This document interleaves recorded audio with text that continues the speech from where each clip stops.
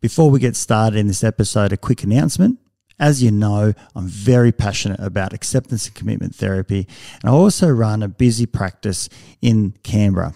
We're currently looking for psychologists who are registered in Australia to join our team, who are also passionate about learning about ACT. We provide supervision on a group and individual basis and training around ACT. So if this is you, if you're interested, please express your interest at strategicpsychology.com.au/careers. Look forward to hearing from you. And now back to this episode. Okay, life can be crazy. You're feeling like you're sinking, just trying to find a meaning. It's time for better thinking, yeah, better thinking. Time to tune in. Let's go. Welcome back to Better Thinking. My name's Nesh Nikolic, and my guest today is Dr. Cassandra Chapman, who holds a PhD in the psychology of charitable giving at the University of Queensland and is now an Associate Professor of Marketing and ARC DECRA Fellow, specialised in donor psychology and fundraising. Having come to academia with a background in nonprofit marketing, Cassandra's research focuses on the psychology of charitable giving, trust in nonprofits, and public responses to charity scandals.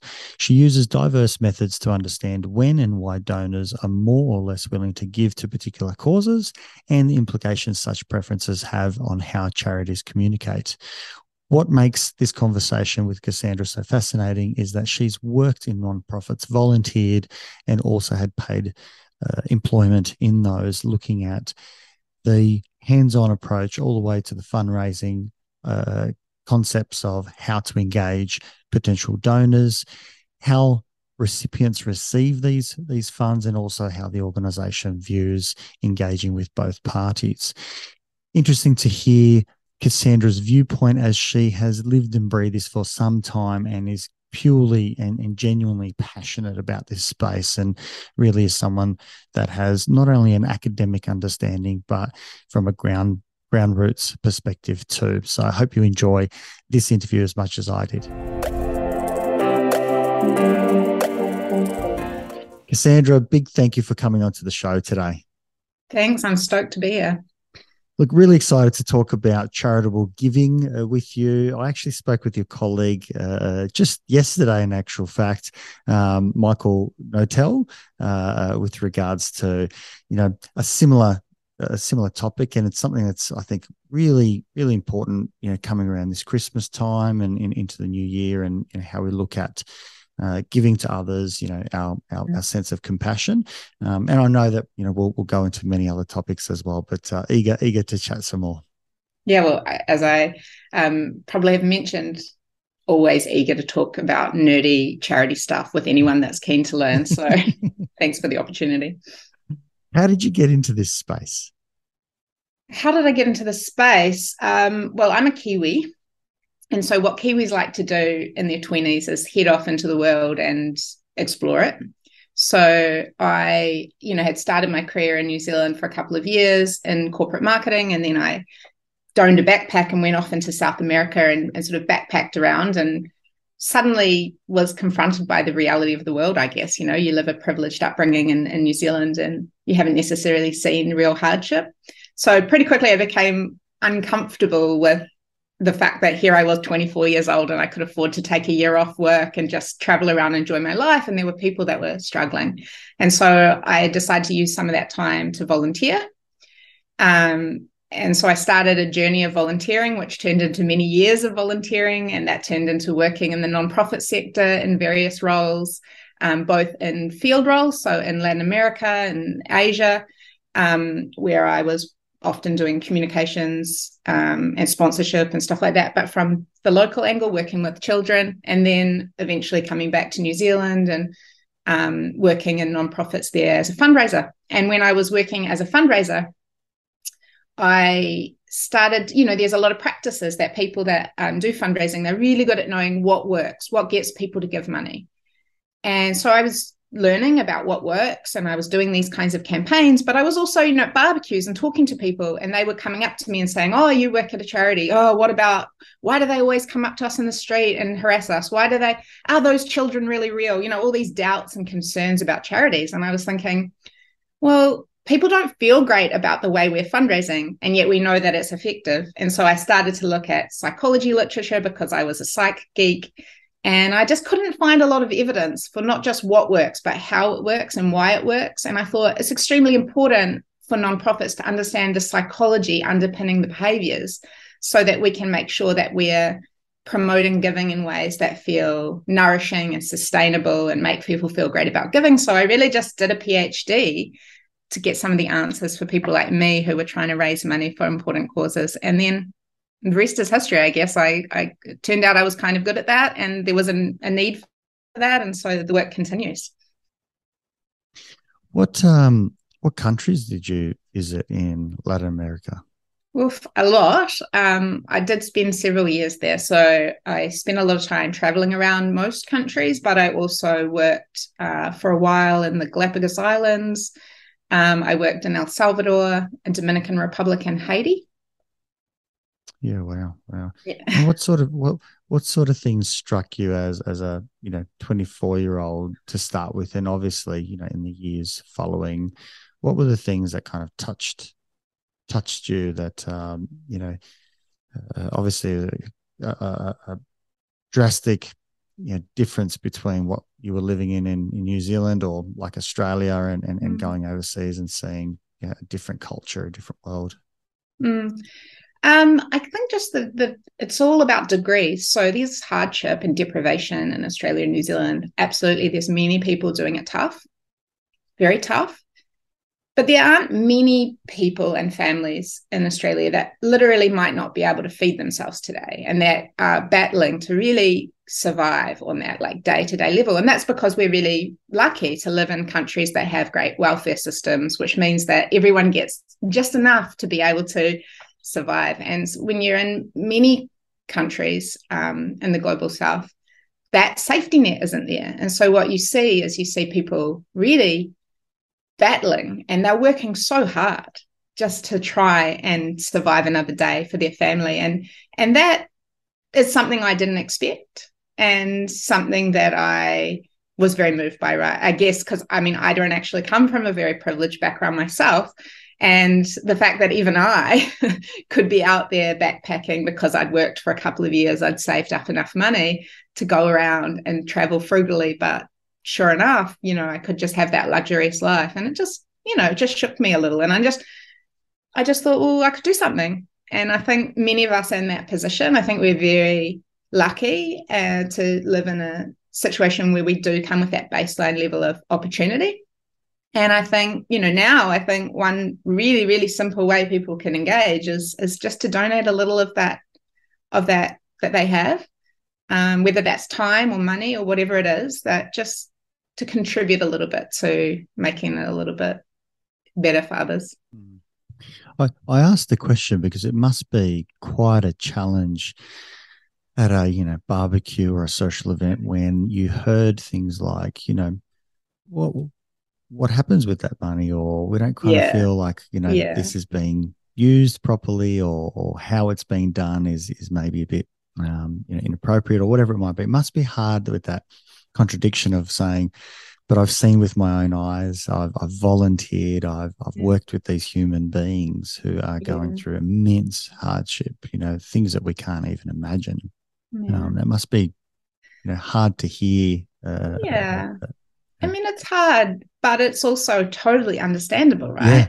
Yeah. If I am extremely privileged. I've spent time in many countries and in many communities, and I've done work that many people will never have the opportunity to experience. And that's great. I'm glad that they never see or know those things about the world in a way. Like, it's hard. But, I can't judge other people that have never seen, because they're just like that version of me before, right? Where I just thought, oh yeah, like I've had a bit of a tough little life or something, and really, no, I've had the most ultimately privileged life. And so no, I think you can't judge, but I definitely used to be very, before I got into the psychology of giving research, I was like, I just didn't understand why people didn't give. Like, I was like, how could you not? Because it doesn't have to be much. And I, by working in the field, I had seen the transformation that these kind of support can make. So yeah, I just thought, oh, there's so little for us and so much for somebody else. So yeah, it's definitely hard to understand, but it's also, comprehensible, isn't it? Yeah, absolutely. I remember traveling myself. Similar story. Not for a year though, but I remember the first time I went overseas, and it was to Southeast Asia, and I was actually in tears. I was probably mid 20s, as or thereabouts, and I just couldn't believe what I was seeing. It was completely overwhelming. To go out and see children begging, who obviously haven't had a shower or bath for an extended period of time, and things that for us in a Western world are so easily overcome. It was so distressing, and yet important. You come back and you appreciate so much more, and it's something that stays with you, or certainly has with me for a lifetime, to see another person's perspective. And so it's such important work. And then obviously for you, that volunteering and then fundraising, and then a PhD to try and figure it all out. Yeah, weird trajectory. I mean, for me, the trajectory of how I've moved through my career has also been a process of understanding complex situations more, and becoming more abstract in my role in the solution, because, there are also problems with, for example, people that look like me going into communities of people of color, for example, and then being a role model in those communities. It's problematic. We call it the white savior complex, where you're essentially training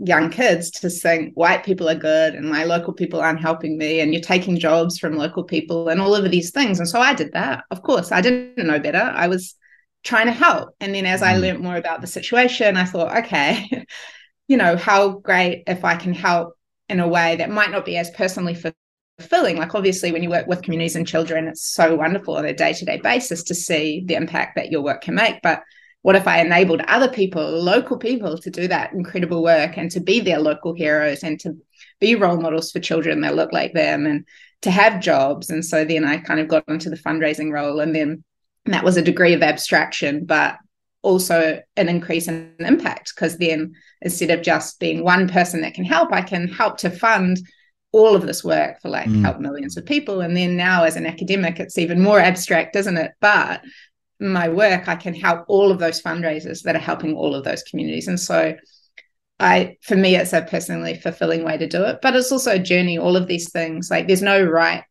way to do any of this. And so I meet a lot of people that get concerned about, for example, their giving choices, and they're like, or am I doing it the effective way? Or am I doing the right thing? And, I just think, be gentle with yourself, you're in a process of learning, and you start, for example, seeing shocking things and thinking, oh, everyone's suffering and it's so hard over there.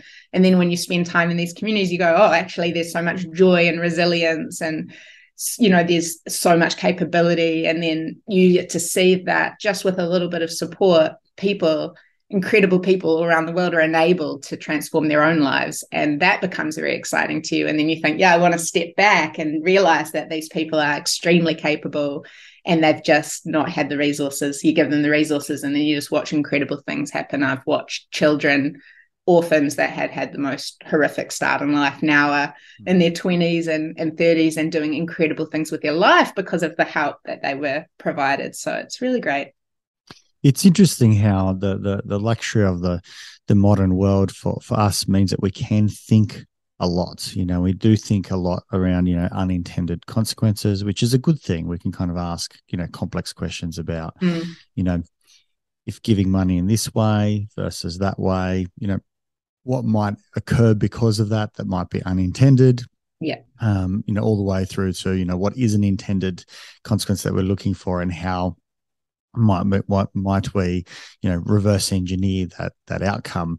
But interestingly also, it's interesting how much time we can sometimes be spending on that, which, on an individual basis can be paralyzing in and of itself. We try and do the best, and by doing the best, we never do anything. And I know there's a gentleman that is fairly prolific at the moment with his sort of determination and his sort of physical feats. His name is David Goggins, and he talks about, not going out and worrying about what's the right way to exercise. It's like, just stand up and start walking, and deliberate while you're walking, do something. He doesn't care, lift something in the air while you're deliberating.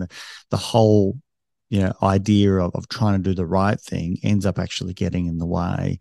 And I think for a lot of us, we almost do that for everything now. I'm sure that Google reviews, Google reviews or YouTube reviews are probably, looked up countless times in the Western world, trying to find the right vacuum cleaner, the best something or other in 2022, versus just doing something, and as you say, it's a process. You learn from that, and you kind of recognize, hey, this isn't unintended, maybe there's a more effective way.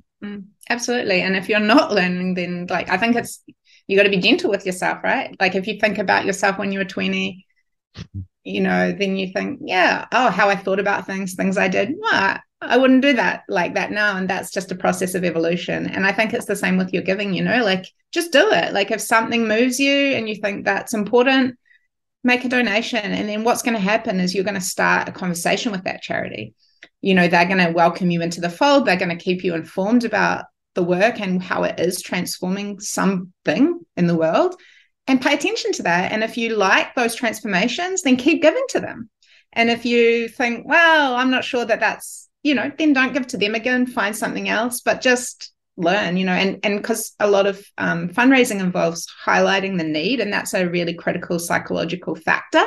We don't tend to help people if we don't think they need help. So fundraisers will always be showing you the need, but behind the need, there's the transformation and there's the thriving that the support enables. And if you continue to receive communications from that charity, they will take you on that journey, and then you can be part of seeing those transformations, and you'll learn yourself about the complexity of these situations. And it's not as simple as it looks, and it's not just these needy people begging for support. No, they're like incredibly talented, capable people that just haven't had the opportunities we've had.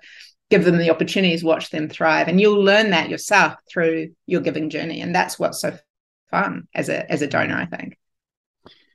I can certainly say I previously had two, air quotes, sponsored children that I was giving to through World Vision, and one of the most lovely things was receiving, a card with a photo of the child and watching them actually grow, that there's these little kids that are growing up, and then all of a sudden they've got, a little uniform on, and then, you see them, maybe kicking a soccer ball or something, and you kind of at least see small little pictures of what it looks like in their township, and there's something special about that. And the kids adore it. Like when I was in the Dominican Republic, my role for several months was as the sponsorship coordinator. So I would receive all the letters from the sponsors, and I would take them to the kids and give them their letters. And then if they could read, I'd just write a translation. If they couldn't read, I'd read them to them in Spanish. And then,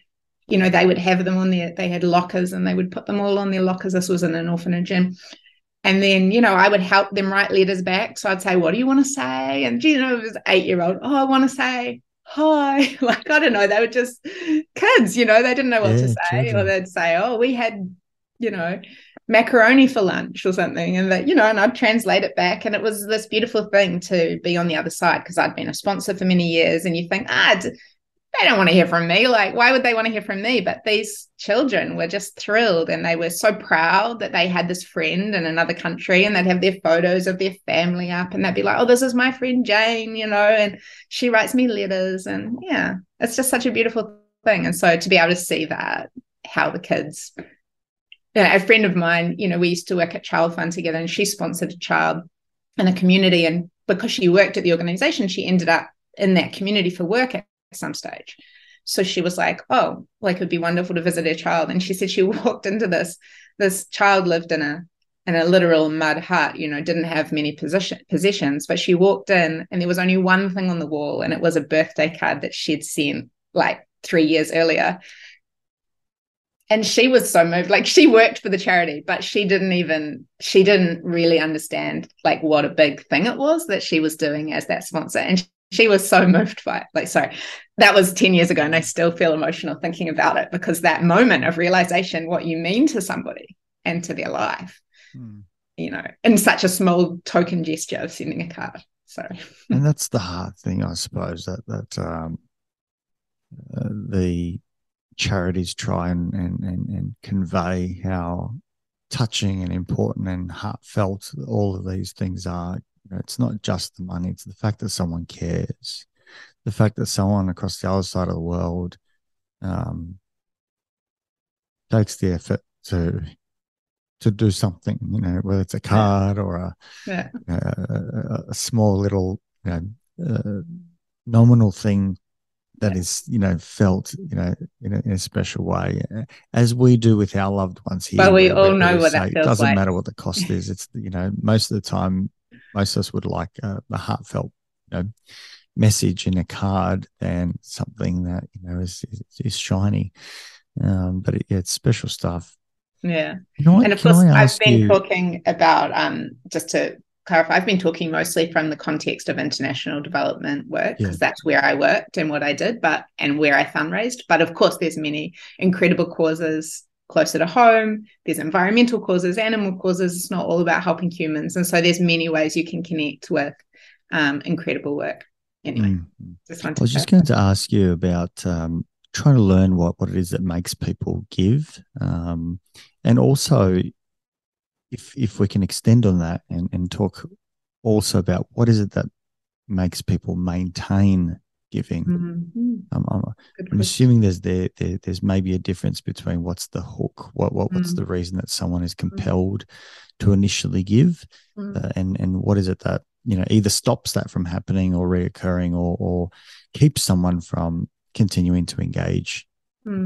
Well, I'm curious about what your suspicions are. So whether you yourself give or not, what do you think might be some of the reasons that people give? Look, I'm assuming the reason why people give, at least probably the most largest reason, why it might be an emotional reason to start off with, that we're captured by, the story that we see on the television, or the person that comes up to us on the street and says something, or a photo that we observe. And more often than not, it's the, highlighting the need, the pain and the suffering. And we're looking to alleviate that as maybe a way to avoid our own pain, or to do it for other valued reasons. But I think for a lot of us, it's an emotional pain that we feel, and we don't like seeing another human being suffering. And if we feel we've got a capacity to do so, then we are likely to do it. I also think friction is a big part of this as well, where if it's hard to do so, if it takes multiple steps, if there is complexity in trying to give, it slows us down from giving, versus if it was easily achieved and frictionless, where it's organized and put together quickly. I think a lot of people are much more likely to give. I did this recently, where we my family went to a rainforest, and there was a little donor, an EFTPOS machine actually sitting there, which said donate $5 or whatever it was. I can't remember. And it was easy because I could just pull my phone out and tap the side button twice and just put it on it. And I was like, wow, that is much easier. And it was already prescribed how much it was. There's no choices, there's no nothing. You do it or you don't. And so it was an easy thing to do. It felt really good at multiple levels. But it also didn't create a hassle in my life. So I think pain would be number one, but I think human beings still, we have our own pain about how long is this transaction going to take, or how difficult is it, or, so on. So I think we're selfish. Yeah, we care to a point. Time. I care, but don't make it too hard. Am I close? I think you've touched on some really important factors. So yes, you talked about empathy in a way, which is the ability to understand the feelings and thoughts of another person. So you say you see what their life is like, you empathize, but also importantly, you talked about compassion, which is where you go a step beyond that. You see somebody else's suffering and you're impelled to act to make their life better. Absolutely. I think friction is an interesting one. Yeah, make it easy. Basically, when it comes to giving, there are a complex range of motivations, many different reasons that people give. And people tend to talk about, like, a debate about, in academic work, we talk about altruism versus egoism, or self versus other orientations. And so a lot of people seem to be debating all the time, are people really, altruistic? Do they really care about other people, or are they just giving for selfish motives? And I don't think it's an either or. I think it's a complex constellation. Now, some people might be more self-oriented in their giving. Some people might be more other-oriented. But there's many factors that come into play. They start with practical things. You talked about friction. I think that's really good. It starts with practical things like, do I know that there is a need? If I don't know that there's a need, I'm highly unlikely to give. Am I asked to give? This is something we don't think about, but try to remember the last time you made a donation. Chances are there was a prompt. Somebody asked you. There's very few people that... The marketing world calls it a call to action. A call to action, exactly. We call it solicitation in fundraising. But, very few people wake up on a Saturday morning and spontaneously go, I might give away $100 today. Let me just think where I'm going to give it. It's just not how we work, mostly because we're just busy thinking about other stuff. And so even though we get annoyed by being asked to give, you have to remember that if somebody works as a fundraiser for charity, their whole mission is to raise support for people or communities or entities that need it. And so their whole goal is to ask you. You don't have to say yes, but you should be glad that they're asking, because if they don't ask, they know how it will be provided. So there's pragmatic factors like that. There are, as you suggested, emotional factors. My apologies for jumping in, but geez, that's simple and obvious once it's said. Totally. We need to just ask. It's almost it's no different to anything else. When someone says, "Oh, I can't find a date," or "I can't," it's like, have you asked anyone? No, I haven't. Yeah. Well, if you ask 50 people, someone's going to say yes, and obviously I'm being a bit sort of broad there, but you're so right. We've just got to ask, because there's a numbers game, and there's people who want to, but they're just not being asked. Yeah, and we want to, and many of us, around 80% of Australians give to charity in any given year. So most of us do give, but we don't constantly give. We don't give to every cause. We don't give every time we're asked. And so, I want people to feel fine to say no, but also to joyfully say yes when the time and the cause is right. And, to accept that fundraisers, that's their job. They're going to ask you. So we have pragmatic factors. We have emotional factors, as you suggested, things like empathy and compassion, things like guilt, fear, anger, joy, pride, nostalgia, all kinds of things about how we feel. There's also something we call warm glow. The economists came up with this because in economics, everything's an equation, a sort of cost-benefit equation, and it's all about personal utility. So economists find it very hard to understand why anybody would feasibly give away their money to benefit somebody else at their own personal cost. Like, it just doesn't make sense to an economics mind. Bloody economics. Yeah, it's fine, but just people like that's how they think, and there's a lot of people that think this way. So they literally invented a concept which they call warm glow. So they can put into an equation and then they can balance it. And warm glow is that good feeling you get when you make a donation. If you do something kind for somebody else and afterwards you feel a little bit like, that was nice. So economists go, well, that's the emotional kickback you get. That's your reward. Therefore, you're getting something for it. Therefore, it's not altruistic. And is that the egoism Yeah. Yeah, okay. They call it impure altruism. So you can still care about others, but it's not purely about others because you're trying to get this good feeling. So that's true. That's another factor. And then on top of those, we have more egoistic factors. So some people give, for example, to receive what we would say reputational benefits, to have other people think well of them. So we know that generally we look positively upon people that do kind things for others. So strategically, if you do give a lot of money away, people are going to think you're a good person. People can also give for reward, material rewards. So whether that's a tax rebate or some kind of gift in exchange for their donation. And then there's rational concerns such as, will my donation have an impact? Will it actually make a difference in the world? How is my money going to be used? There's lots of factors that underlie. And then my own work has focused a lot on things like... I can just jump in quickly before I finish. For me, that was actually quite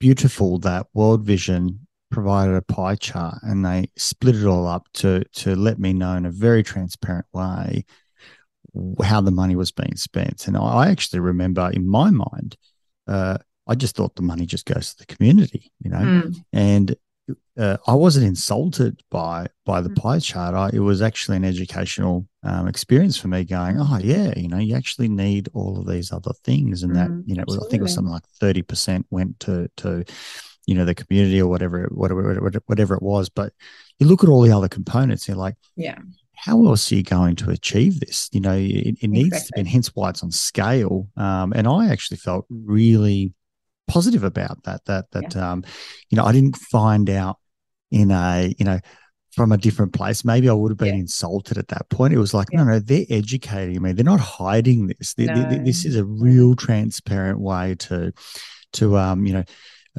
deal with their donors. And I was like, this is amazing. This is how all charities should be. And obviously, I was a young kid, but that's part of that process of educating people that this is what it takes to run a charity.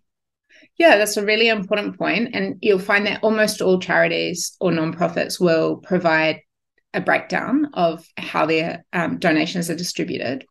There's also some criticism of that within the sector, because the problem is that generally people think about how money is used within a charity in this sort of like either or hydraulic way, like that. Like it either goes to the field or it goes to overheads. And if it's going to overheads, that's like problematic. And so, most major nonprofits probably have a split of around 70% of the donations they receive go to communities, and about 30% go to running the organization.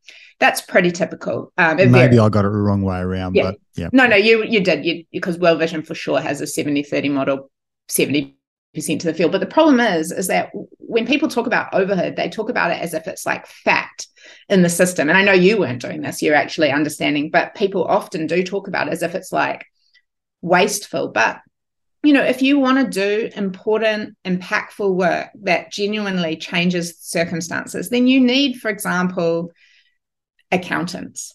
You need, for example, program officers that oversee how that work is being done. You need monitoring and evaluation specialists that are testing to see if the impact that it was intended is actually happening in the community. You need fundraisers that are getting out there raising money for the projects. You need managers that can oversee all of this work, and that's all overhead. Look, for any listeners, and I know that all businesses would appreciate this and understand this, if they were running on a 30% profit, they would be, the Apples of the world, or the Googles of the world. Well. They'd be doing exceptionally well above their peers.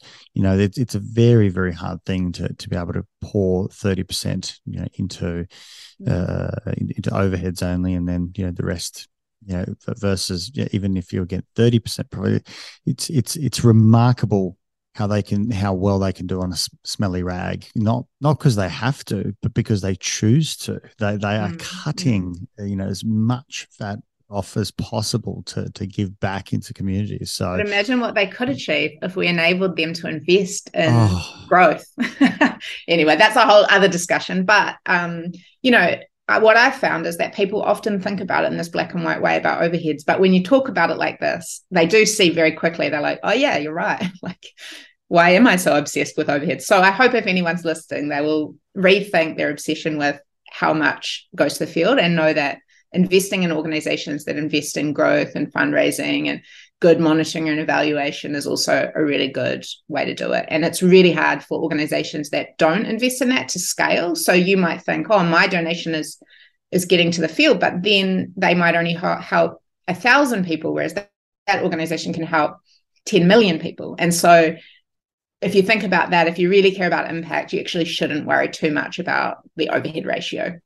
Anyway, so and what's actually fascinating is whenever we look at like large companies, all their money goes into overheads to start with. To be able to go, from something small to actually affecting, millions of people, the investments are massive. This is how the whole stock market works. Yeah. People pour in billions of dollars to try and get a company to just, sell one thing.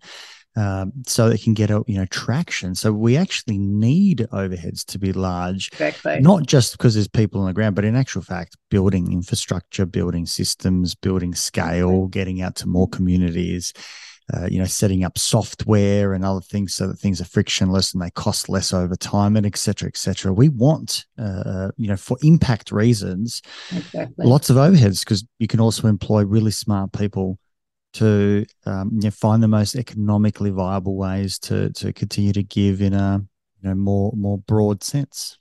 Absolutely, you get it. I love it.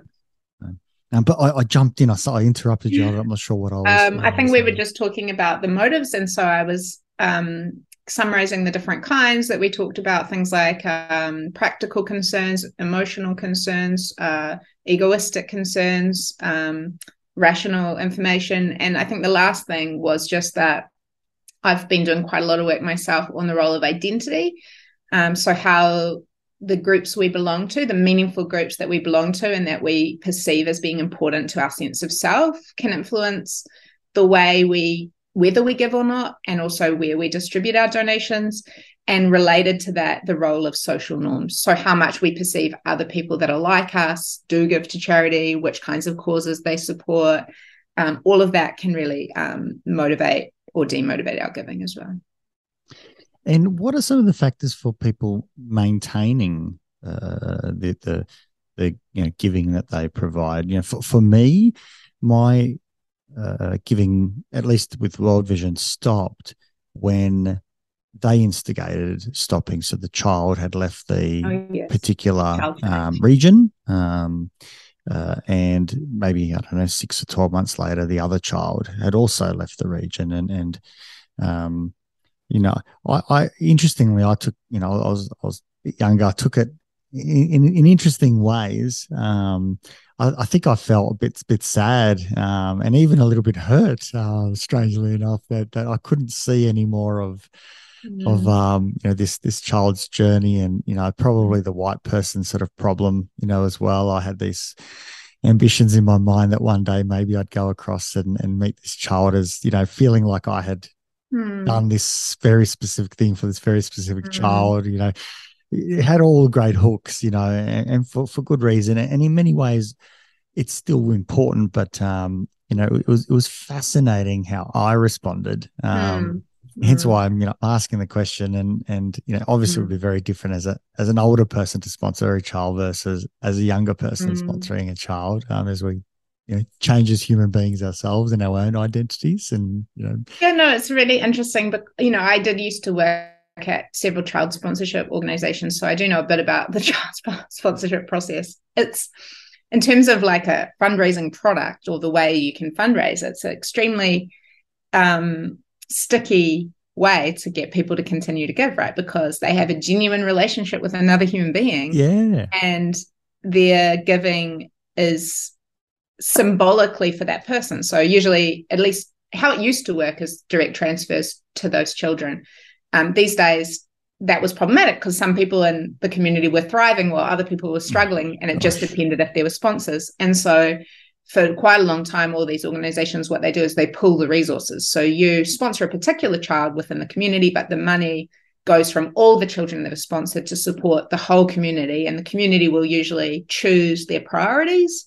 Like they'll know how much money is coming in each year, and they'll have as a community, they'll rank their priorities and they'll invest, we'll put in a new borehole, or we'll upgrade the school, or whatever it is. But you still have that personal connection. So even though your money is going to the community, your relationship is with the child. And so, of course, it's extremely hard to cancel, because you're like, well, that's a human being on the end, and I know them and I care. So in this way, it's a really good way to get people to maintain that. And it's a meaningful connection, but it's a really challenging time when the child graduates out of the program, for example, maybe turns 18 and moves to the city, or whatever it is, because often you've built a sense of connection with the child rather than the organization. And you've watched them grow up, like, you see their facial features change, and then, grows up into a little boy that's, now a teen, and you're kind of going through this. It's like, oh my God, I've actually followed them through, their development, at least a part of it, and it's beautiful. It's such a beautiful thing because of that humanness, it's, I felt I had a relationship with the child, not with world vision. It was like, but that's the challenge for the organization, right? Because then when the child leaves, exactly. And that's what happened with me, right? I then left world vision after that. Exactly. So most organizations don't have that kind of connection with an individual beneficiary. So I suspect the thing that keeps people going, and I'll be honest, there's not a lot of research on this. There's really not a lot of research on sustained giving, like really not much. So this is an opportunity, I think, for us to learn more about the psychology that sustains people in giving. But I would suspect it's the same sort of psychological factors that get us to sustain a lot of behaviors. Habit is a really big one. So, if you're like me, the way I give, I tend to sign up for, regular payments like direct debit or monthly credit card payment. And that's because I've chosen where my values lie and the organizations that I believe in and I want to support. But like you talked about friction, I don't want to have to go and make a donation whenever they ask me. I just want to know I've committed this much every month and that's going through. So it's like a subscription model where you don't have to think. It's happening. Yeah. You get that nice feeling. You're contributing. You can still feel the compassion and the altruism, and you see how your work is transforming. They keep me posted, so they don't ask me much for additional donations because I probably give to 5 or 6 organizations in this way where I give like a monthly amount, and they all keep me posted about like how that's being used in a maybe biannual newsletter or something. And I like to read that and say, okay, because I want to reevaluate as well. And like maybe my values change, or maybe I think there's a new priority that I want to invest in over time. And so I might change every so often. But I think that habit, or like that set and forget, is a good way to give, and a reason that people do continue to give. And because we do want to contribute, or I think most people do want to contribute, but we're busy and our lives are a bit overwhelming. And so I do encourage, if you're one of those people that's, you do want to contribute, but you feel a bit overwhelmed by the whole process and you feel, harassed, then maybe just make some time on a Sunday morning to sit down and think, what are your values? What are the things that you want to see happen in the world? Whatever it is, like maybe you're like really upset at the idea that animals get treated poorly and you want to just make sure that somebody's looking after them. Or maybe, you've experienced cancer in your family and you've seen what that does and you think, I want to invest in research for a cure. Whatever it is, sit down, make your little list and just sign up. Just go and proactively sign up to the charities that you care about and give the amount that feels sustainable for you. And I think that is a really good way to sustain giving from the donor side. Some people I think give out of sustain their giving out of like a guilt. They think, oh, but I do have so much and like I should give. Like, I just dropped $200 on dinner, with my friends, and I can't. And then there's this child that's so hungry, that kind of challenge or whatever it is. I bought some new shoes, or, like I've just rented a nice car or whatever. And then you think, oh yeah, it does sit a little bit uncomfortably when you think about the hardship. And so that could sustain people. But there's not a lot of research on it, to be honest. So I'd be curious. I think it's just that people choose the things they value. They get reinforcement. They see from the charity that it's making a difference, and it's easy to keep doing it. It's interesting why the reason why I don't judge feelings, because there's a functional reason, and there's often value in the ones that we would sometimes negatively judge, like guilt. There's good reason for guilt. And it's guilt is very functional in many ways. Yes, it can be used and abused by, for example, family members on children, but it's also a way in which we can feel motivated to do something that might not necessarily be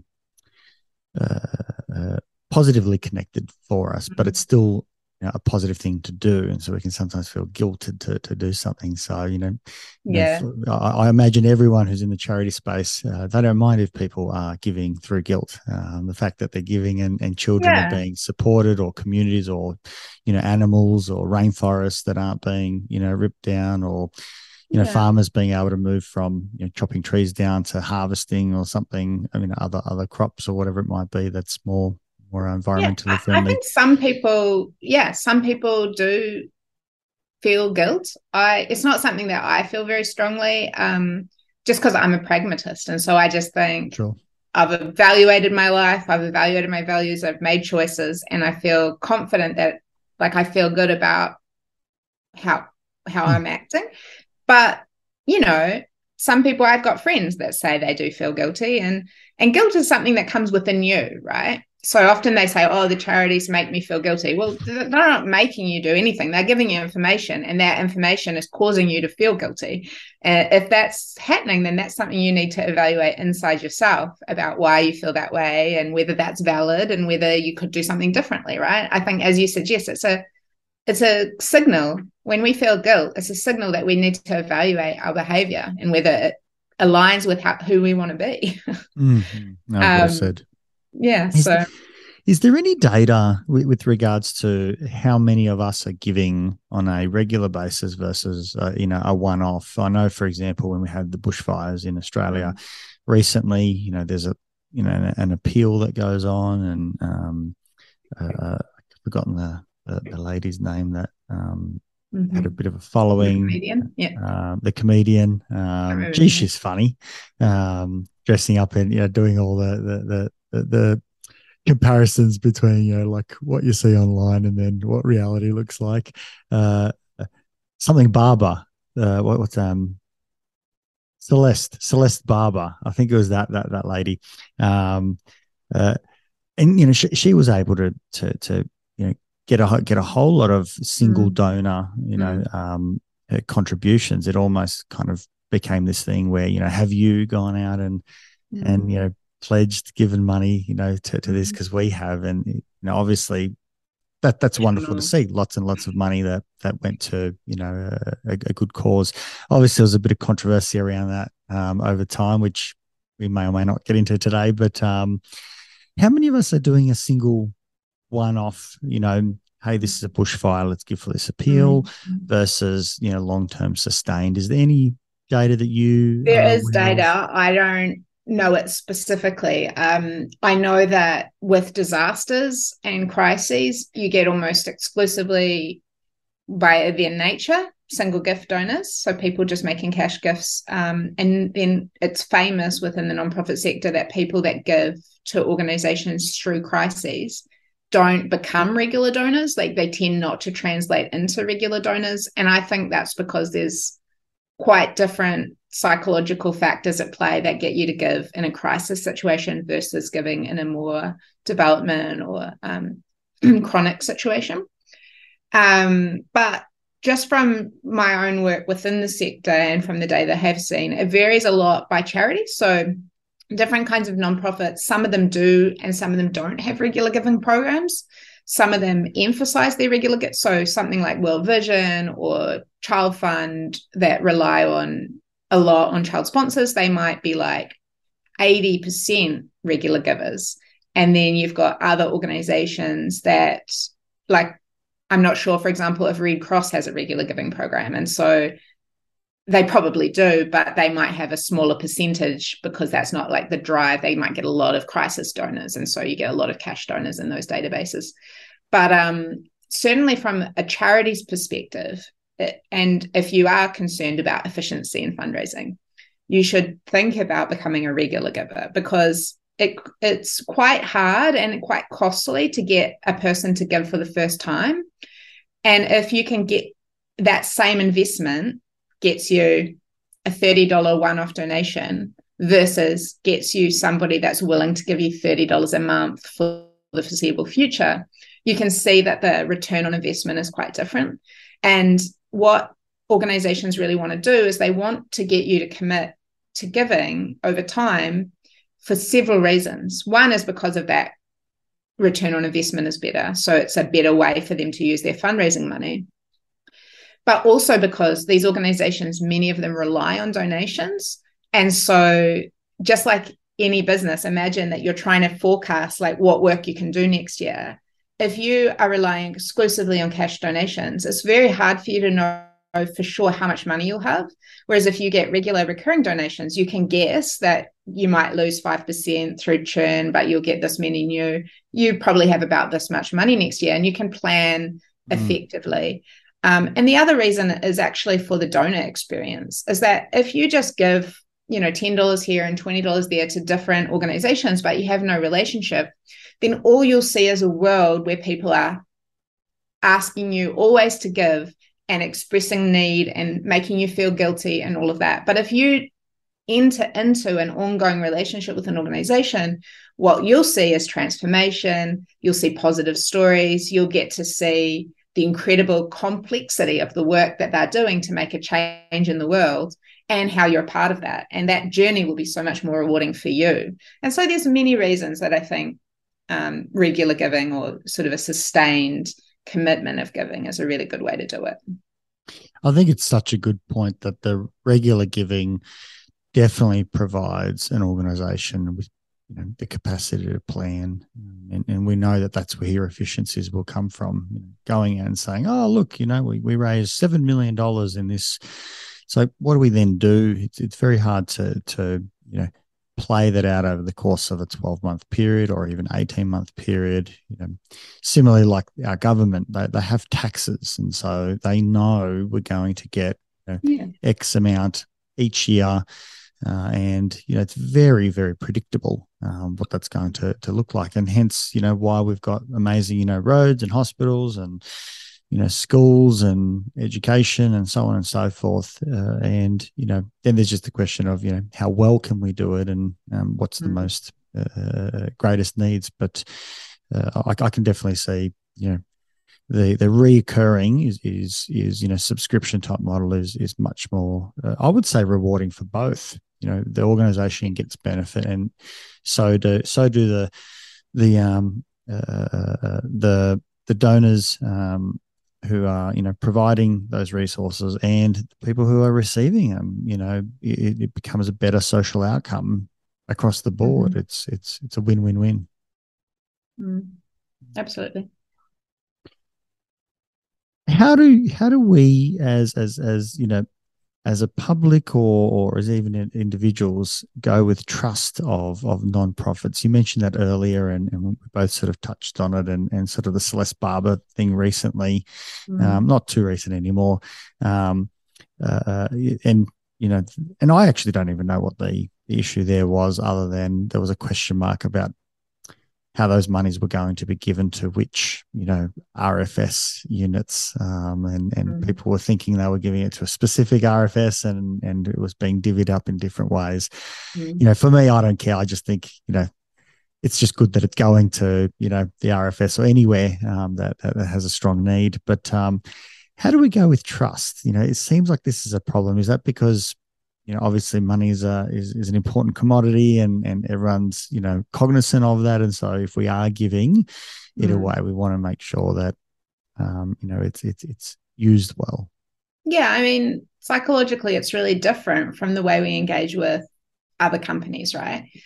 If I want an iPhone and I walk into the Apple store and I give them my, whatever it is, $1,000 or some ridiculous price tag, they give me a phone and I walk out with a phone. So I don't need to trust them with my money or anything like that. Like, are they really going to make an iPhone? Like, yeah, I've got the iPhone in my hand. And so with giving, it's so different, isn't it? You giving for the promise of work you'll never observe. And that's happening often. I mean, even when it's happening locally, you're probably never going to see it unless, like I say, you become a regular giver, and that's why they try to give you that information so you can observe it over time. But you're probably never going to be in that community. You're never going to see that exact thing. And so you have to trust. You have to believe that broadly what you're giving for is how it's going to be used.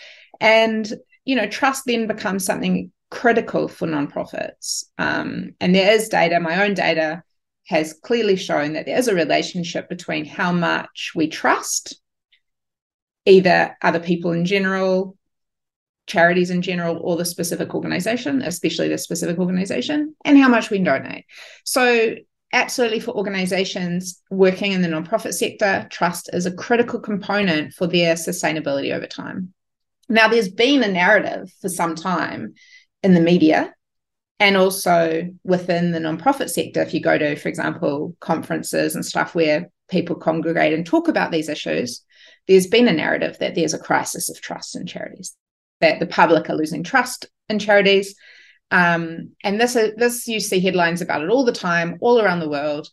And so this is concerning. If this is true, we're worried, right? And so my colleagues and I actually went to try and understand where this narrative is coming from. And we found some data that allowed us to test this. So we were able to look at how much people trust NGOs in something like 40 to 45 different countries. And we were able to look at it over a period of almost 10 years. And actually, when we looked at the data about this, the evidence suggests that there isn't a crisis of trust. So this is wonderful. If anything, trust is increasing slightly over time. So this is a good news story for nonprofits. But why is it that we feel we're so concerned and we have this feeling about maybe a growing mistrust? My suspicion is that, you see headlines about inappropriate behavior in organizations, in nonprofit organizations, and this worries us. And there's reasons you see these headlines, partly because, news stories, they love the shock, right? And so when you have a nonprofit, then your mental model is good things. So when something bad happens involving a nonprofit, and I say involving a nonprofit because almost every scandal that's ever emerged have been one or two or three individuals that have done bad thing, but that work at a nonprofit. So it's very rare that it's the nonprofit itself that is doing something scandalous. And then the media love this because it's a shocking story. And then we remember it because it surprises us. And so we get a sense that there's really a lot of inappropriate behavior or worrying corruption or misconduct. But actually, even in Australia, we have around 60,000 registered charities and nonprofits. So now there certainly haven't been 60,000 scandals. There might have been one or two inappropriate things that have occurred within organizations, nonprofits that have come to light. And so proportionately, there's not really an issue, but psychologically, it's a worry, right? And so for the sector, it's something that I think they have to take very seriously because trust is really important. But even the language that media, I mean, I could talk about media forever. It's one of my bugbears, but the language that media put to it is things like it's a scandal. It's the biggest thing since blah blah blah. It's just all nonsense catchwords that obviously grab eyeballs because they're their business is about catching eyeballs, and writing scandal is very interesting. It does grab eyeballs. But it is interesting that the amount that someone is willing to give is based on trust. And it's the media that erodes the trust to get a headline. And that doesn't suggest that isn't times where, funds might be used inappropriately or whatever it might be. But that's no different to, funds in my household are used inappropriately, because it's very hard to run a 100% efficient household, constantly all the time. There has to be times where errors are made, or, you plan on something, but it just wasn't a good decision. There was an unintended consequence that you couldn't see. And so, and there can be bad actors, right? There can be people that are deliberately defrauding. This happens. Absolutely. And that happens in any kind of organization, but people might be particularly drawn to working in nonprofits if they have nefarious intentions, because they might feel that there's a culture of trust there, that mostly I'm working with good people. They're not going to be watching me too carefully. These things might happen. Sure.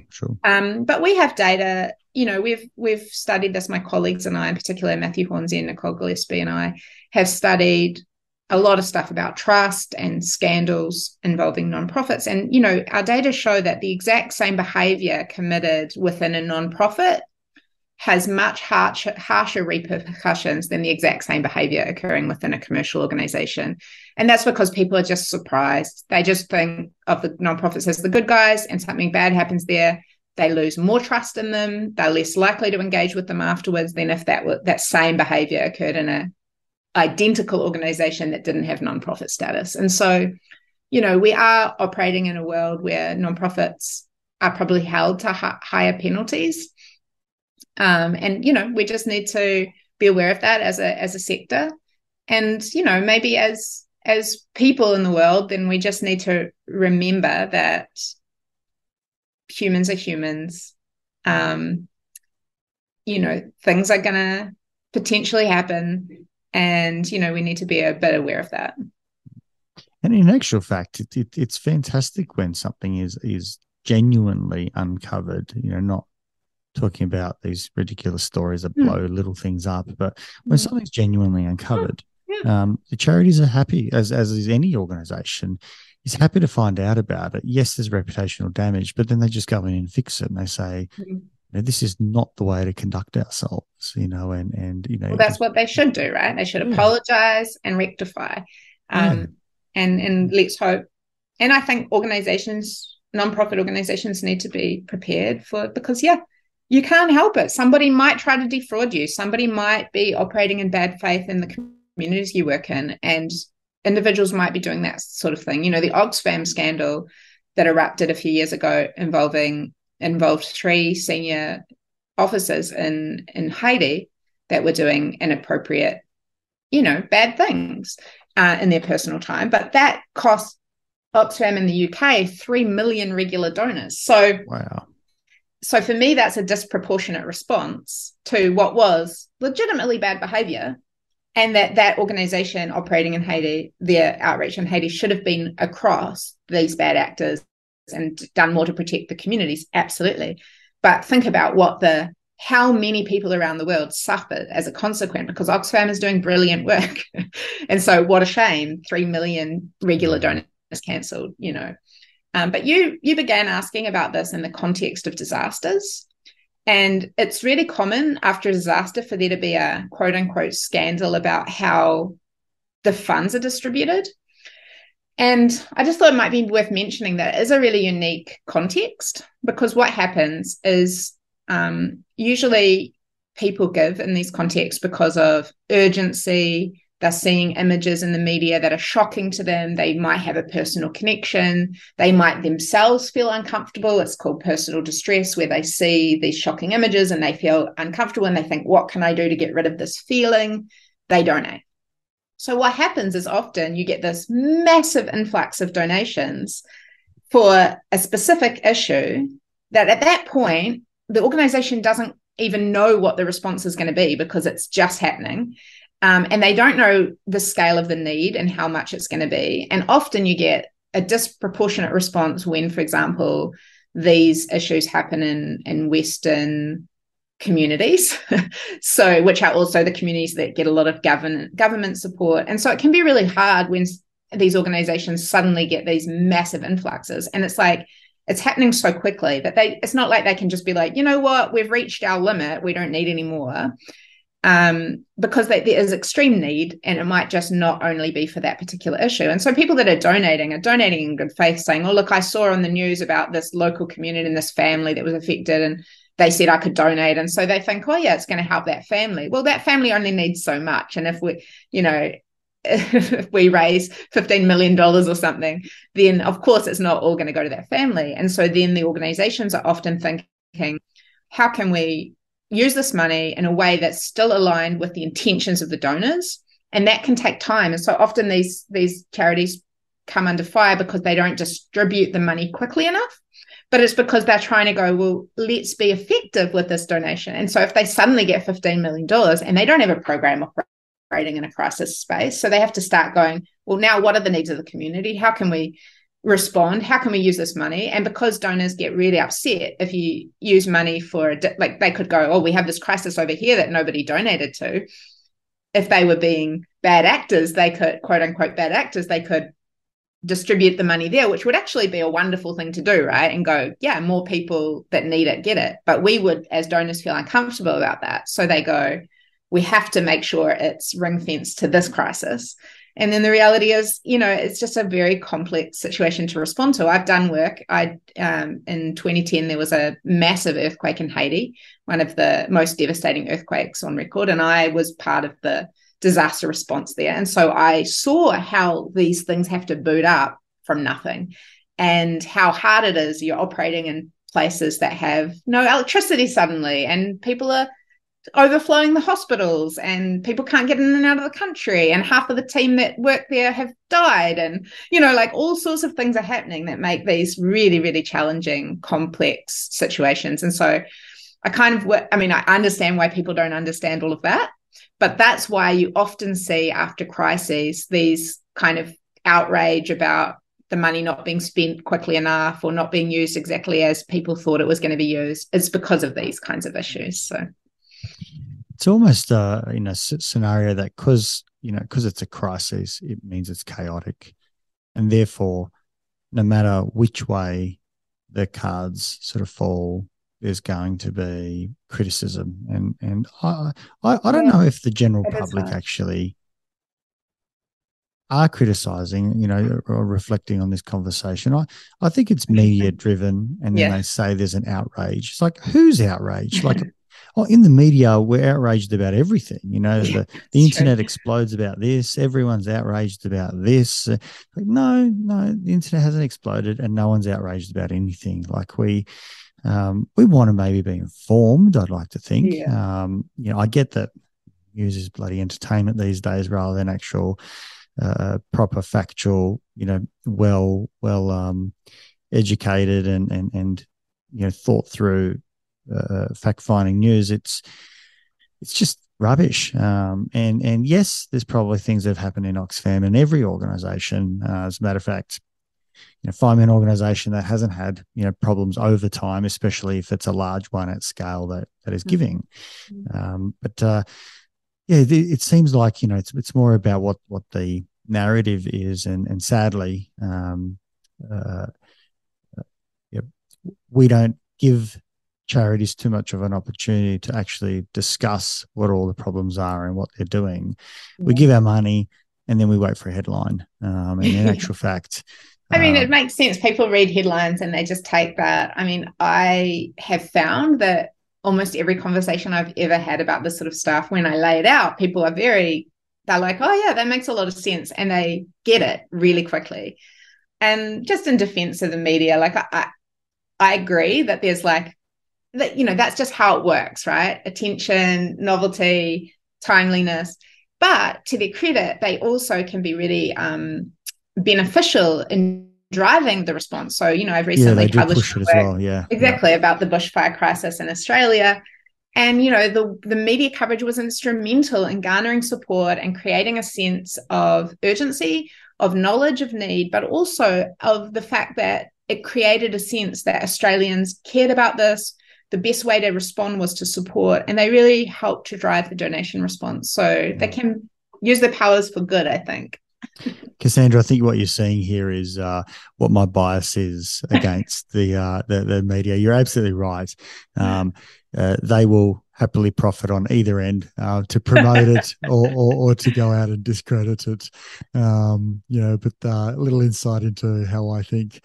But it's a big platform that does in many ways steer the narrative, and hence why we all have to be very mindful about having good relationships with news to the media organizations, so that we have a good news story, because at the moment that's the way to drive traffic. If you're going to try and establish trust with your donors or the community, if you're going to go out and tell them about the wonderful things that you're doing, if you're going to try and elicit a positive response, it's all going to be coming through the media. And it's so beneficial for charities and nonprofits when they're given a platform in the mainstream media, because a lot of the interactions that the public have with charities are in transactional ways, right? Where they're being asked to give or they're being thanked for their gift. And so that's fine, but it is really nice to get sort of this, what I would say, third-party endorsement of this chance to just hear the conversation or see, when you see a representative of the charity on the news or something discussing important work, it's really nice to just see it from that angle of observer as well. In your time working in the fundraising part, what was your involvement there, and how much conversation was there in terms of how do we engage the community, and what are the sorts of things that we're trying to educate the community on, so that they do make a contribution. Is that a conversation that happens at many levels? I'm assuming it's different at each level. Obviously, salespeople, or the collectors, or those that are trying to elicit a response, is different to marketing executives that are at a higher level. And obviously, you need the bean counters to look at what does that spreadsheet look like, because we have to tell everyone about how much we're spending, and we can't just go absurd with all of our advertising. It has to be incredibly cost effective. What was your involvement in that part? Yeah, I mean, so as you point out, there's many different points of contact within a fundraising structure, and so my job wasn't directly talking to donors. So I was a fundraising manager, so I was sort of developing the strategy for the organizations, developing campaigns, whether that was the kind of thing you receive in the mailbox, which might share the story of a community or an individual and talk about the needs in that community and ask for donations, or sharing the report backs about the work that's happening, as well as managing campaigns through telemarketing and face-to-face when people come up to you in the street or at the mall and talk to you about the charity. So I was operating at that higher level. And it was extremely important for us that when you talk about community, there's two important communities really involved in the process. So my own research in this space and my own, theorizing about donor psychology really emphasizes that the person that's making the donation, is just one part of the picture when it comes to charitable giving. The other two parts are what I call the beneficiary, but that's basically the end recipient of care, whatever the individual or the entity or the group that, because of the donation, receives some sort of benefit in their life. And also the fundraiser. So whether that's an individual that's having a conversation with a donor about the needs of the beneficiary, or the organization itself.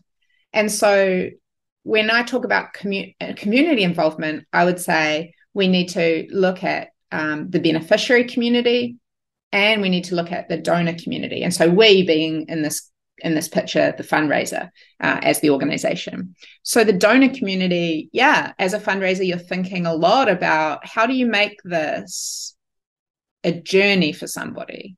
So we're really aware that when we're writing fundraising appeals, we have to rely on highlighting the reality of people's lives I say people because I worked always in international development, but of course, many charities will talk about animals or the environment. But the point is, you have to talk about the need. But we're also aware that donor communities might feel that this is always a bad news story if all they receive is the need. And so we talked a lot about how do we incorporate into the contact that we have with our donor communities, lots of report back, like how do we show them what's really happening? And we would do that by sending newsletters or thank you emails with photos or stories from the field about what's happening. Or we would run events where we could invite donors to come along and to hear about what's going on and celebrate their contribution to social change. And then in terms of the other community of interest is the beneficiary or the end user community, which is so integral in many cases because, you know, historically charity has been a bit paternalistic and problematic, where it's been like certain privileged groups basically observing potentially disadvantaged groups and saying, here's what you need. And we know now, we know better, right? We know that's not okay. And so a lot of really great nonprofits now are working with their beneficiary communities or their client communities or their recipients of support or whatever they call them. It really depends on the context, to let them drive their own change, to go, well, what's really important? Because, like, for example, you know, I used to work fundraising for a community in Zambia, a rural community in Zambia. So how on earth could I and people like me know what a rural community in Zambia needs to thrive? It's ludicrous that we would have ever thought that we could know. And so and even now, on an individual basis as well. I mean, you could try and, in some sense, collect information from the community, but you don't know it on an individual basis. One person might need exactly, you know, seeds or, you know, a very specific piece of equipment or, you know, even just money to have for transport for a child or whatever it might be at any level, what that family needs. So yeah, it's a really good point. You know, giving in some sense without limits, rather than saying we know what you need. Yeah, exactly. Well, it's like, and letting those decisions be collective. So, one of the organizations I worked in, what they would do is they would our staff from that country would sit with the community and say, look, this is how much money we think is going to be coming in next year. Like, what are your needs? Like, what are the things that are making things hard in your community right now? And then they would use, because often you're dealing with communities that might be quite remote and might not have a lot of education, for example. So they don't necessarily know straight away what the best solutions are, but they'll be like, here's our needs. Then they would work with their local workers to be like, well, here are some potential things that might help address those. And then the community themselves would work through a process of prioritization, and they say, like, here's our top 5, and we don't know if we'll be able to fund the top 4 or the top 5, but we'll fund as many as we can, and this is the priority order. And that they do that with consultation, and they're very careful, for example, to have consultation with local men and then separately with local women and then separately with local children, because in some communities there can be gendered or hierarchical dynamics. And so they're like really, this organization was child focused. So it was really important to make sure children were taking part in the decisions that would affect their lives. And so, there's a really thoughtful process of engaging those communities in their own transformation, which I think we should all be proud as donor communities of being a part of. It's a beautiful way to look at it, because I think, all these unintended consequences, it becomes very, very complicated, especially when there's large sums, and it's different when it's distributed among lots of households. The scenario of the bushfire appeal, and then one organization all of a sudden has, $35 million that they don't know what to do with because they don't even have a plan yet, because, only 3 weeks has gone by and, you're trying to, even assess the scenario. It's almost like someone's won lotto. And we know that, when people win lotto, people come out of the woodworks asking for money. There's all sorts of problems that arise. Relationships get strained. Everyone thinks that, that money is endless and it can do everything, and so on and so forth. It's for lots of winners, it's probably not a win, after Mm. 12, 24 months. But it's different if every family in a community all of a sudden gets, let's say 3 months worth of income, that all of a sudden, means that things that they either had to scrape by for are now available, or, they can invest in something that they wouldn't have done so potentially ever, because they could never be 3 months, in ahead. So there's a lot of things that can happen. Yes, there might be some unintended consequences, but it's at a scale where the whole community gets lifted, and they decide what it is. One family says, we've wanted I don't know, I hate having examples because I know nothing about the developing world, but let me do it anyway.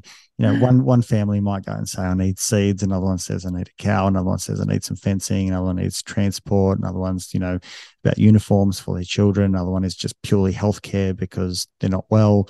But everyone gets to choose how that's distributed. And I'm assuming it actually probably goes into many, many things per household. It's not an item. It's not like all of a sudden. No, it tends not. I mean, I couldn't speak for, there's infinite number of charities and nonprofits that have different ways of operating, but it doesn't tend to be things like that. It tends to be more structural. So it might be like, there's no preschool within like a 2-hour walking distance. So it might be building a preschool so that, because if you put children, first of all, the benefits of preschool for later education is extremely important. But for example, in rural communities, it might be that enables women to get out in the field because they're not doing the childcare, and which means that there'll be more food for the family. They might identify, like our families are spending 4 hours a day round trip. This isn't an exaggeration, to collect water for the day. Oh, so God. What we need a local bore, because the closest bore is a 2-hour walk away. So that means somebody is out of action for 4 hours just getting water for the day, and that's happening every day. And so what you'll find is the investment tends to be in larger infrastructure like that. That will benefit that blows everyone. My mind. Yeah, that blows my mind. That still have it, and because it's like, what we. There's local people here who, buy a property and they're like, oh, I'm going to put a bore in, just for my local, for my 5 acres or whatever it is. Let alone these are communities that need a bore so they don't do 4-hour round trips. And that wasn't even like that. This particular example I remember raising money for, and this community, they were walking 4 hours round trip every day, and that wasn't for clean, safe drinking water. It was this mud pool that they were like getting dirty water out of, and the water was like brown. It was like, what the rivers in Australia like, that brown color with all the dirt, and it was like that. And so it was like, holy, like the difference that this can make, the time saving, but the health saving. So you've got people getting fresh, clean water. But imagine what it's like when you're just getting sick every day and there's nothing you can do about it. That's all you've got to drink, and you've got to drink it. And so these are the sorts of things. Or if it's, if it's hunger, then it might be agriculture. It might be like putting in an agriculture infrastructure or communal plots of land, or it might be, one project I worked on, malnutrition was a major problem. And so one of the things the community invested in was a series of local training programs that were run by local people. So they did like a train the trainer that taught parents how to find, for example, insects that they could put in the porridge for their children so their children could get some protein, because there was no source of protein and they couldn't afford it. And so they could be like grinding up, because insects was the best source of protein available in that community. And they taught them how to grind that up and put that in the porridge so the children would at least be getting some nutrients. So these are the kinds of things that people are dealing with. And what they try to do is invest. The community will choose their priorities, but they invest in things that are going to benefit the whole community like that. It's beautiful. It makes immense change. And interestingly, we then don't even know what the consequences are. I think it was a TED talk, or I read it somewhere, or I heard it from somewhere that the example was, I think it was relating to India, and maybe it's because it's such a big population and how they do their washing. But if we could give each family a washing machine, something that is I don't know, $500 to produce, the amount of time that young women and obviously the mums, because that's, I believe the primary job in India. I hope that's correct. So I'm not misrepresenting, but if that time was given back to those women, what could they do? And yes, some might go to do education, but they could do anything with that time. All of a sudden, the 3 hours or the 4 hours or whatever it is that's spent on a daily basis, and obviously in waters that probably aren't too hygienic or safe or whatever it might be. My God, it's the smallest little thing, but we don't know what it's going to do. No, the positivity and the potential is immense, and hence the need for giving. And I have a bit of a bias. I think give to bigger charities. I think bigger charities do it more efficiently, and they can do it on a bigger scale. I might be wrong. But there's the need for all charities, because there's so many nuanced, small little things that maybe big charities can't put their attention to. But I think we should all be, giving as much as we can. Yeah, I agree. I think just do it, and then go on the journey. Choose something that you value in the world, whatever it is, something that you think, I want to see that happen in the world, or I want to see that change. Just choose one and just do it. Sign up, become a regular giver, and go on the journey and learn. And maybe you'll enjoy it, and maybe you'll want to do another one, and then another one. No, absolutely. Cassandra, how can we find out more about your work as well? Because I think it's important to make sure that our giving is also considered in an academic way. That's we're understanding what's a good way to go out and give, and where can we find out more about your work, about how we can choose to what charities we might want to be donors for. If we want to obviously continue this conversation, for ourselves individually, where can we go? Yeah, I know there's a lot of resources available online for people to consider and compare charities if you're considering where to donate. But I would also just, not be too strict with yourself about getting all the information when you start. Like if something seems meaningful to you and important, and it seems like a legitimate charity, like give it a go. But you can look up, there's a website called acnc.org.au, which is the Australian Charities and Nonprofits Commission database website. And that's where all charities in Australia register.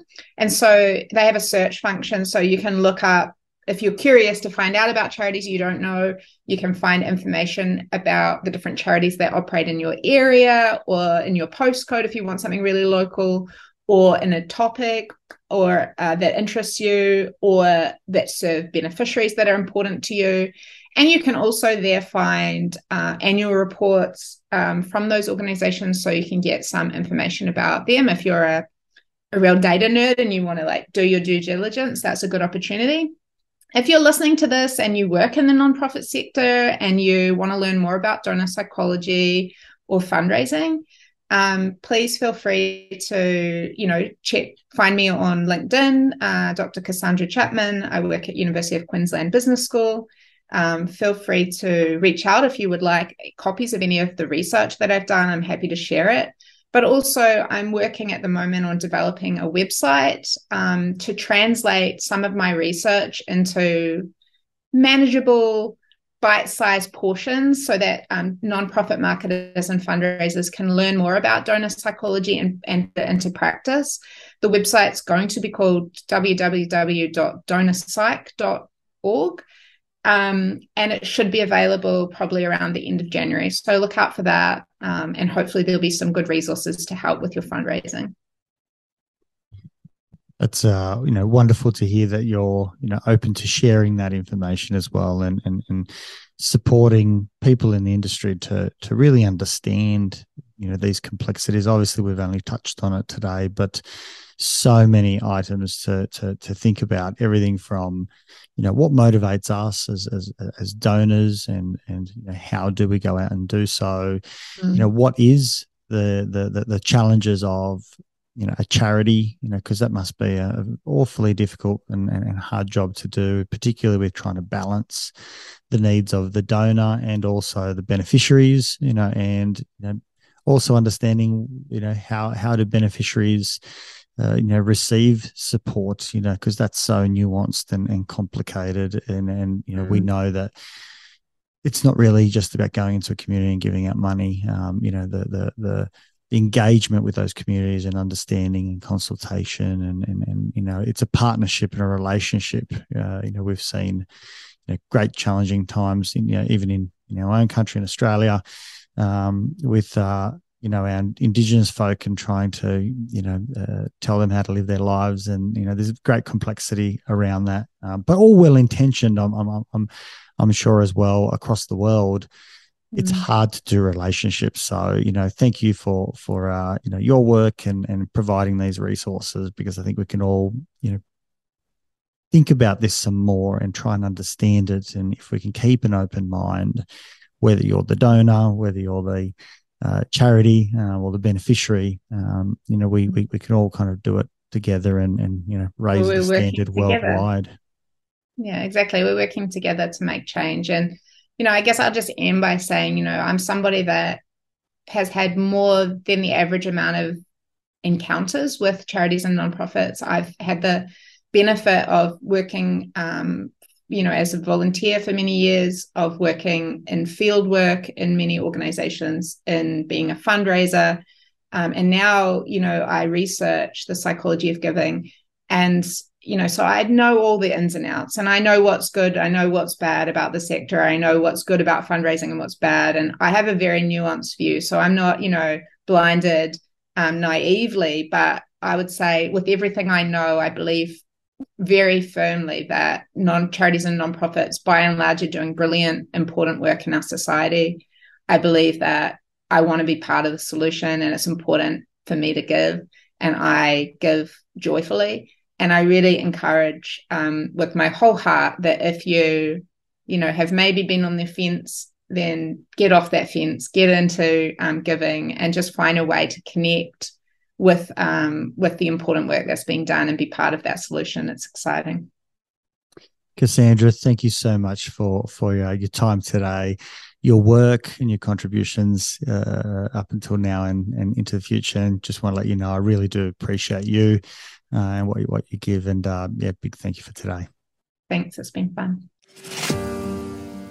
If you enjoyed this podcast, please support it by going to iTunes and putting a review, subscribe, share it via social media, and tell others about it. Start a conversation. It's listeners like you that make this able and possible, and why we bring in these guests to go out and share their knowledge and resources. And just lastly, if you are a psychologist and you want to go out and be part of a bigger team, develop your experience and get into some exciting work, come to strategicpsychology.com.au/careers and reach out. I'd love to hear from you.